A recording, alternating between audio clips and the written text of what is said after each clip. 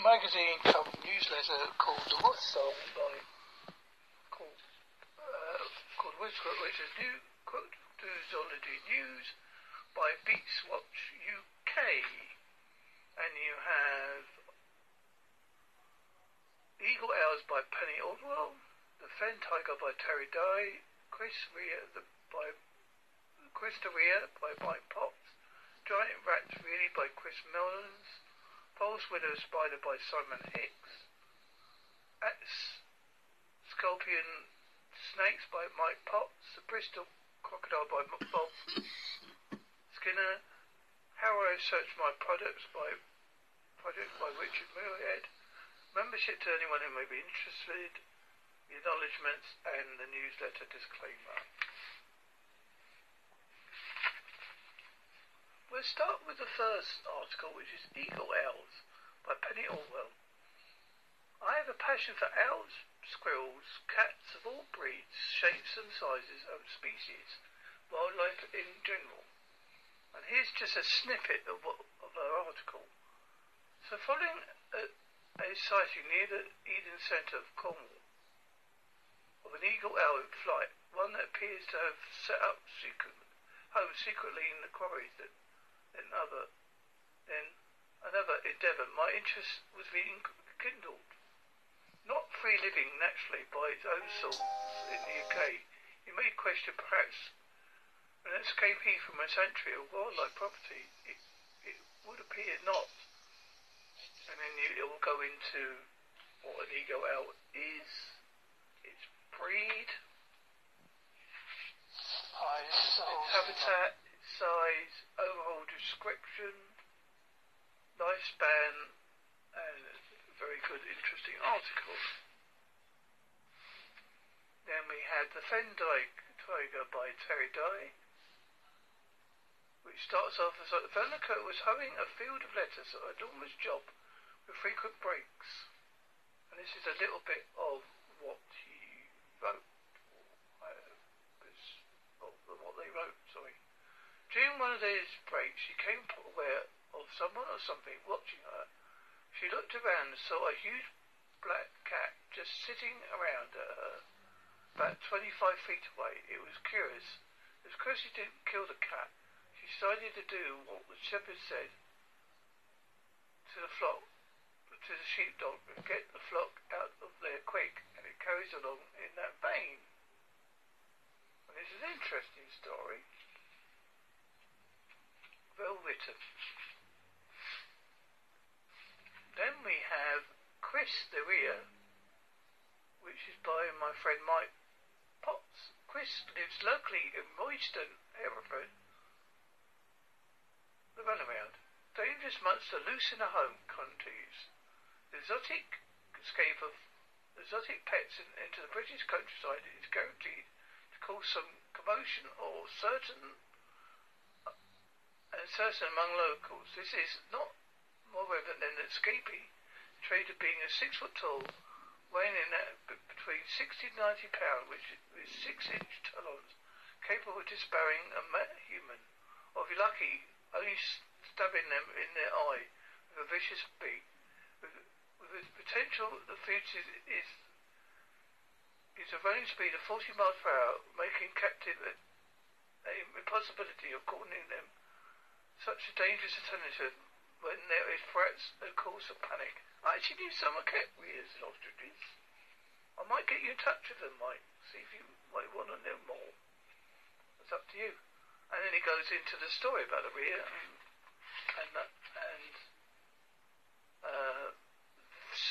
familiar sightings as well. And we have references and resources as well. And then we have giant rats, really? Do giant rats really exist, or are they just a myth? Chris Mullins. He starts his article like, even now and then, you pick up the newspaper or read an article online about rats invading someone's home. Recently, there's been a lot of hype about giant rats. Now, ever since I was a child, I had a fascination for these creatures and stories that pursued them. Are they really rats or the size of cats out there? I ask myself. And then he looks into the history of reports about the giant rats or I call mutant rats, sorry, Chris. And obviously he goes into the fact that it could be corpoi, which were farmed in Britain, introduced into farming in 1929 for farming, but obviously they were released back by the anti-fur movement, and they grew in vast sizes in the 60s, got eradicated by carbon again in the 70s, and then back in 1981 they were believed to be eradicated for good. And by 89 last, the corpoi was believed to have been caught. I don't think that's possible. And then it goes into more about how intelligent rats are and how clever they are, and the diseases. Human pest control advice for conscientious readers.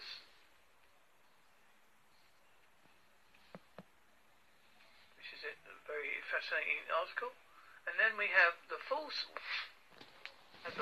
widow spider.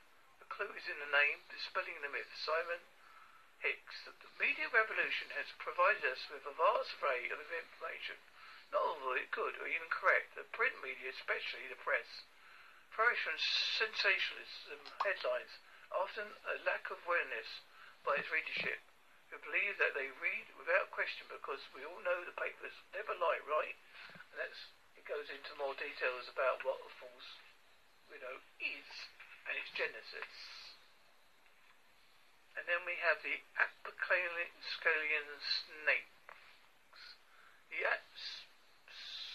Apocalian snake, AsculapIan, Zambius longissimus, CAMENISLONGISSIMUS,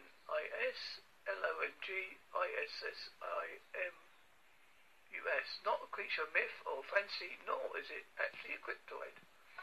The Apocalian snake is not a creature of myth or fancy, or not actually a cryptoid. However, the binary side of the media gives this animal much more undeserved attention. Recently in the UK, it's assumed obviously by the press so that most people in this country know little about this snake or its connections to the UK, and then he goes into the details of the snake and how it lives and what it does, and it's a very good article. Now we go on to the Bristol crocodile. More than a 9-day wonder, press coverage and public relations to reports of the outplaced crocodile Bristol by Bob Skinner. And this, he starts off by saying, reports of what was known as the Bristol crocodile led to a spate of crocodile-related articles of wide public interest. Public Post featured 20 different articles on their website in just over 2 weeks. Occasional references are still appearing over 2 months later. Many of the stories are also covered by national newspapers, social media, and even in the international press. And in this article he reviews the reports, which is the first report, the witness story,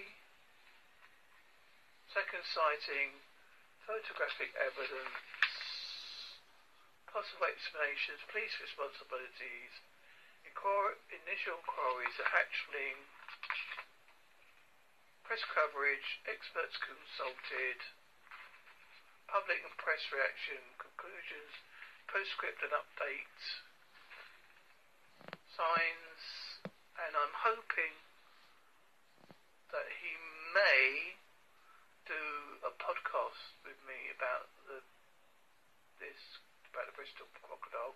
I have asked him over the internet. He seems interested, but obviously he's away on his travels at the moment, so I don't know. And the last but one bit is how I research my projects. The age of the internet has of course massively opened up a whole new world of reference material to use to Students of British Mystery Animals by Richard Muirhead. And this is how it starts. But even before the internet, there was already enough literature out there in the realm of diaries, journals, magazines, newspapers, such as certified serious researcher. Is in my opinion, we should still only scratch researchers about 1/4 of their way through. But it may be between it to us, covered, maybe uncovered at the most. This is partly because us crypto geeks, you forgive the probably, are quite a few in number, and also Richard Muirhead does his own magazine called Flying Snake, which I have done a cartoon for. Journey of Cryptozoology, Folklore and Fruitarians. And also, if you're interested in becoming a member, you can contact Beastwatch UK, as they're always looking for people. And where would I contact Beastwatch UK, you may ask?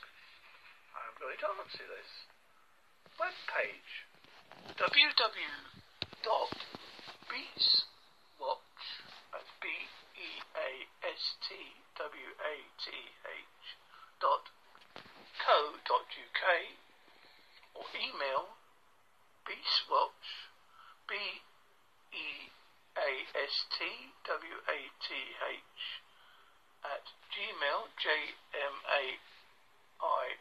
@gmail.com.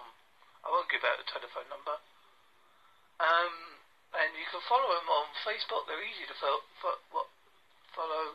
Just look up Beastwatch UK. Thank you.